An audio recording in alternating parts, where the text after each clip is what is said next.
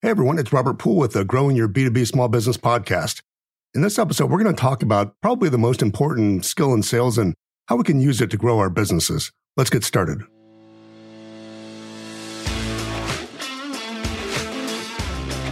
you have a small business that sells to other businesses? If so, you probably know that there are plenty of resources for companies that market to consumers or companies that sell to large and Fortune 500 type companies. But what about the small businesses in the middle who sell to other companies? Where do we go to get answers? How do we grow our company consistently while still keeping our sanity? That's the question, and this podcast is the answer. If you're listening to this podcast, you're part of an elite group of achievers who aren't willing to settle for just a 9-to-5 job. You're one of the heroes in our society, and you should be proud of it. Welcome to the tribe, and welcome home.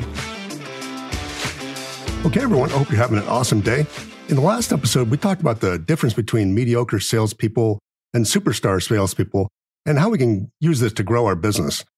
I hadn't planned to talk about this, but after the last episode, I think it kind of fits well here. So the last episode, we talked about my observations about top salespeople and 5 different attributes or skills they have. And I wanted to talk a little bit more about that. Of those 5, there really is one that's the most critical in my mind if you want to be successful in selling your product or service. And that's the skill of storytelling. Before we get into that, though, I wanted to make sure that you don't skip this episode just because, you aren't the one directly selling in your company. What we're going to talk about applies to all of our marketing and sales efforts at your company. If you have salespeople or if you have actually, someone closing the customer, this applies to you.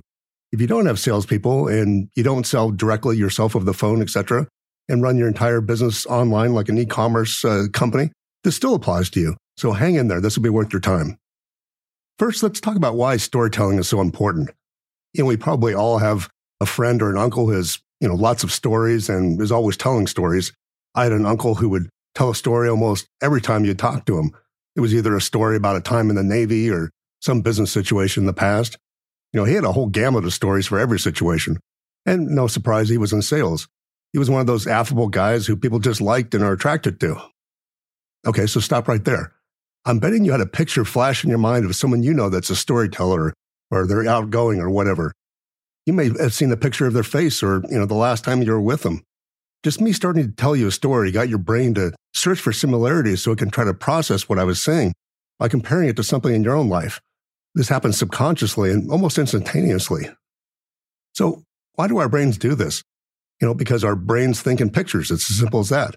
When we take in new information, we try to catalog and interpret new information by using some kind of similar situation we've had in the past. It's much easier for our brains to comprehend things if we've had some kind of a past experience that can be a model or a framework for understanding the new information that our brain is taking in. All that is to say, our brains need things delivered in a story format to quickly understand concepts that we're taking in. Without our story, our brains are searching and trying to create stories, which is difficult to do, especially when we don't know a lot about the information we're given. It's like a bunch of features and benefits or whatever the salesperson is selling. Without a story, it becomes very confusing and it's hard to remember and hard to understand. And without a story, it's very difficult for us, the humans, to remember and even consider new concepts. So plain technical information on features and benefits is really falling on deaf ears, and we're even confusing our prospects most of the time. Another reason why storytelling is so important is, like I said, in the absence of a story, presenting new information, the prospect's going to create their own story about your product or service. What that means is that they are the ones deciding, based upon their past experience, if your product or service is of value to them, long before you even get a chance to try to tell them about why your solution would be of benefit to them. There are many more benefits of storytelling, like, the release of the, quote, love hormone in our brains, which studies have shown is generated by the feelings of love and even sex. But it's hard to believe, but a good story actually releases the same hormone. Stories also give our brain some escapism from our daily lives. We're all bombarded with information nonstop, and we're all so busy in our lives. Putting ourselves in a story lets our brain escape from reality for a minute or two, which is very pleasurable from the brain's perspective. Stories allow the salesperson to illustrate a point without directly confronting the prospect's current beliefs. If a prospect probably has some preconceived notion about your solution or the subject in general, if you start by telling them that they're wrong in their beliefs, good luck in getting them to listen to your perspective. However, if it's in a story format, it takes away the confrontation from the conversation. As a side note, if you're an entrepreneur or owner and you, quote, hate selling, does this still apply to you? Yeah. How so? Well, if you're an entrepreneur, you're the one that is primarily responsible for the growth in your company. There's some things that can't be outsourced, if you want to grow your company. And one of those things is the vision for the company. This includes, why you're in business and how you plan to help your customers. If you don't present your vision with a framework or a story, nobody's going to care or listen. That includes both your customers and your team. If they can visualize a story in their mind about what they're ultimately trying to achieve and who they're going to service as your customers, employees have no drive to grow. In addition to the vision of your company, you need to work with your sales team if you have one, or work on your website or sales funnel to tell a story that breaks down the false beliefs about your solutions.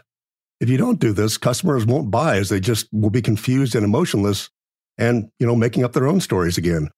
And all selling is emotional, even in B2B, regardless of what, some sales trainers and consultants will tell you. I feel very strongly about that point, and I think there's a lot of bad information out there. If you don't involve stories in your sales and marketing process, your customers are not going to feel an ounce of emotion. And without that emotion, they pretty much, are only going to buy your product or service if they have real desperate need. There are many more benefits to storytelling that I won't go in for time's sake here, but hopefully I've persuaded you to at least consider the power of storytelling. So we've talked about, the why behind it, but let's say you see the value in storytelling. How do you actually do it? There's a simple process I use when trying to use storytelling in our business or in any situation, really. Simplicity is one of the most important aspects of business in my mind. Everyone, including most, quote, experts, want to make it complicated, but simplicity allows you to focus on moving the real levers in our business that make the difference in failure or success. And it helps us avoid all the noise that we experience in day-to-day business. From a top-level view, if you're an entrepreneur, or even if you're just the salesperson, you have to start with understanding the biggest false beliefs your prospects are likely to have. So what do I mean by false beliefs? Well, some of these are what we would call objections, but basically, though, they're beliefs that the prospects hold in regard to your solution, their ability to use it, and even themselves related to your solution again. For instance, let's say you sell commercial insurance. What would be some of the false beliefs that you may have to overcome to get the prospect to do business with you? Well, probably a big one, in the last decade or so is that insurance is becoming more and more of a commodity, and price is all that matters. And it doesn't matter if you buy it from a professional agent who services the account. I'm sure if you're in that line of business, you have seen that belief exhibited now and then. You probably have a different belief that there's a lot of value in having a personal relationship with an agent, someone who knows you and your business and is able to help you make the right decisions because you're the expert and not just some 800 number call center representative. So the key is persuading the prospect that their belief is flawed and you're right. But how do you do that without, again, coming across confrontational? You come right out the prospect and say, hey, I know you feel that way, but basically you're wrong. And the correct answer is that you need an agent. How likely is that you're going to persuade them with this kind of confrontational approach? Almost zero. People have egos and you've just attacked their belief system, which, to them means you've attacked them personally. But let's try it another way. What if you told them a story about a client you have that originally had the same false belief? You used all the detail you could to put the prospect in the story so that they started relating to the client in the story. Then you tell how the client was able to shift their belief that they, did need the help of an insurance agent and advice of a professional. And then this was the result they got. They saved money by knowing how much coverage to get, what type to get, where are the blind spots in their business where they might not have thought of, and so on. Basically, all the benefits you believe that helps your clients. After hearing this story, they're more likely to open up to you and be open to what you have to say, and your close becomes much easier at that point. So that's step one of telling the story, identifying the prospect's false beliefs. Step two, brainstorm on those objections or false beliefs. Identifying step one, you want to write them down, but, and we'll talk about that in a minute, but then take them one-on-one and start thinking about your clients that you've had in the past that were maybe in the same situation, like the insurance story I mentioned. Or if you don't have that, think about your personal life and maybe a situation where a similar concept would apply. You can even use a story you heard someone else tell and use that. Doesn't matter as long as it gets the point across that their belief has holes in it and there's a better way to think about it. So the third step is cataloging these objections or false beliefs and organizing them into a spreadsheet or somewhere where you can list the false belief and then the story or stories that go with it. Do this for every major objection or point you want to make and get the prospect to buy into it. Even some of the best storytellers have catalogs of stories in their head. We all do, but they're not, down on paper necessarily, but they aren't really organized or intentional for each false belief, but they're there. This is particularly true depending on personality. If you're the type of person who can tell stories all day long and it's just part of your nature effortlessly, you probably still want to catalog those stories in a spreadsheet or something so you can identify if you're missing anything and you can come up with maybe a better story. If you're not that, natural storyteller, basically what some people would call a born salesman, this is really important. This would be for me. I don't naturally tell stories in my daily life with ease. I have a 5-year-old who, if you get her started, she can literally go on for 20 minutes or until you interrupt her with stories that she's making up on the fly. That's just her personality and natural ability. My 8-year-old is completely different, and she's much more like me. She can tell a story, but she needs to think about it in advance and has to practice putting details in because it's not a natural, unconscious act. Either way, to get good, both personality types need to catalog their stories, and I would argue the, quote, natural storyteller is even more important at their stories because they tend to be all over the place and much less targeted in specific false beliefs because they haven't thought it through. And then step 4, practice telling your stories and take note of the prospect's reactions. Do they seem more engaged? Do their eyes glaze over and start looking away? You'll get an idea pretty quick if your story is of interest and relatable to the prospect. If you aren't getting good feedback, it's one of two things. Either you aren't using enough detail to get their senses involved in the emotions and create the pictures in the head that you want them to see, or the other possibility is they just can't relate to the character in the story. Work on both of those avenues until that feedback starts to turn around and you see people engaged and paying attention. So those are the simple 4 steps all of us can do if we want to maximize the effectiveness of our storytelling. Identify the false beliefs or objections, brainstorm stories that illustrate the new belief, catalog those stories, and finally practice telling those stories and tweak them based upon the reaction you get from the other person. I promised you entrepreneurs that if you don't personally sell to clients over the phone and in person, video, whatever, that this would apply to you too. And let me explain how that does apply. First, if you have salespeople who are speaking directly with prospects, you need to teach them about this topic, help them develop and catalog their stories, share with others on their team, etc. If you don't get involved in this and make sure they're using stories to sell, you're costing yourself a lot of money. If you're purely online or something where your company doesn't communicate directly with a prospect, you can take these same concepts and use them in all of your marketing and sales materials. For instance, one of the best ways to break false beliefs and lack of credibility with an online prospect who comes to your website or sales funnel, and that's testimonials. Testimonials tell a story. And I'm not talking about, one that says, they're a great company, I recommend them, Bob in Texas. That's pretty useless in my opinion. What you need these days is a video testimonial where you have a client tell their story, where they were when they came to your company, what they were struggling with, i.e. their false beliefs, how they came to be convinced that your solution would work for them, and then finally the results they've seen by becoming a client.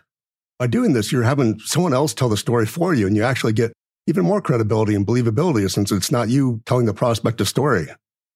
Your marketing and sales materials, your emails, ads, everything should tell a story, even if it's only 3 sentences. It still needs to conjure up the images in the prospect's mind that you want them to have and get them to shift to your belief system, not theirs by their default story that they make up because you don't give them one.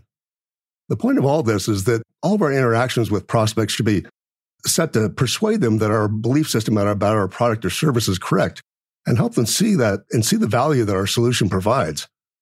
So we talked about a quick 4-step process or framework for integrating storytelling in our business at different levels. And there are a couple of general things to keep in mind during this story creation and presentation phase. First, you want to keep your story simple. If your 10-year-old can't understand your story and the language you're using, it's too complicated, so reword it. Simplicity is critical. Next, stories have got to be relatable. Just any story involving your product or service won't work if the prospect can't relate to the character in the story. You have to show the prospect that the character in the story was just like them and facing some of the same challenges.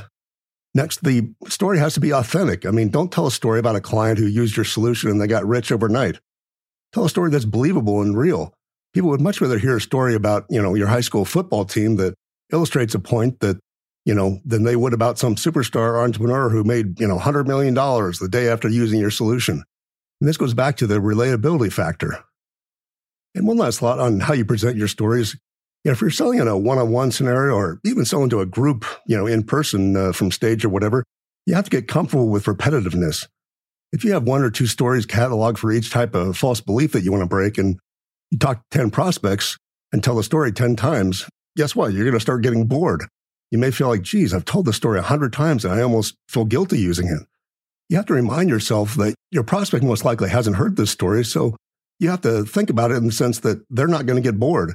This is important because, if you have to present your story with enthusiasm, like the first time you told it, if you're so sick of the story, you just spew it out to be done with it, it's going to come across that way and defeat the purpose of even telling it.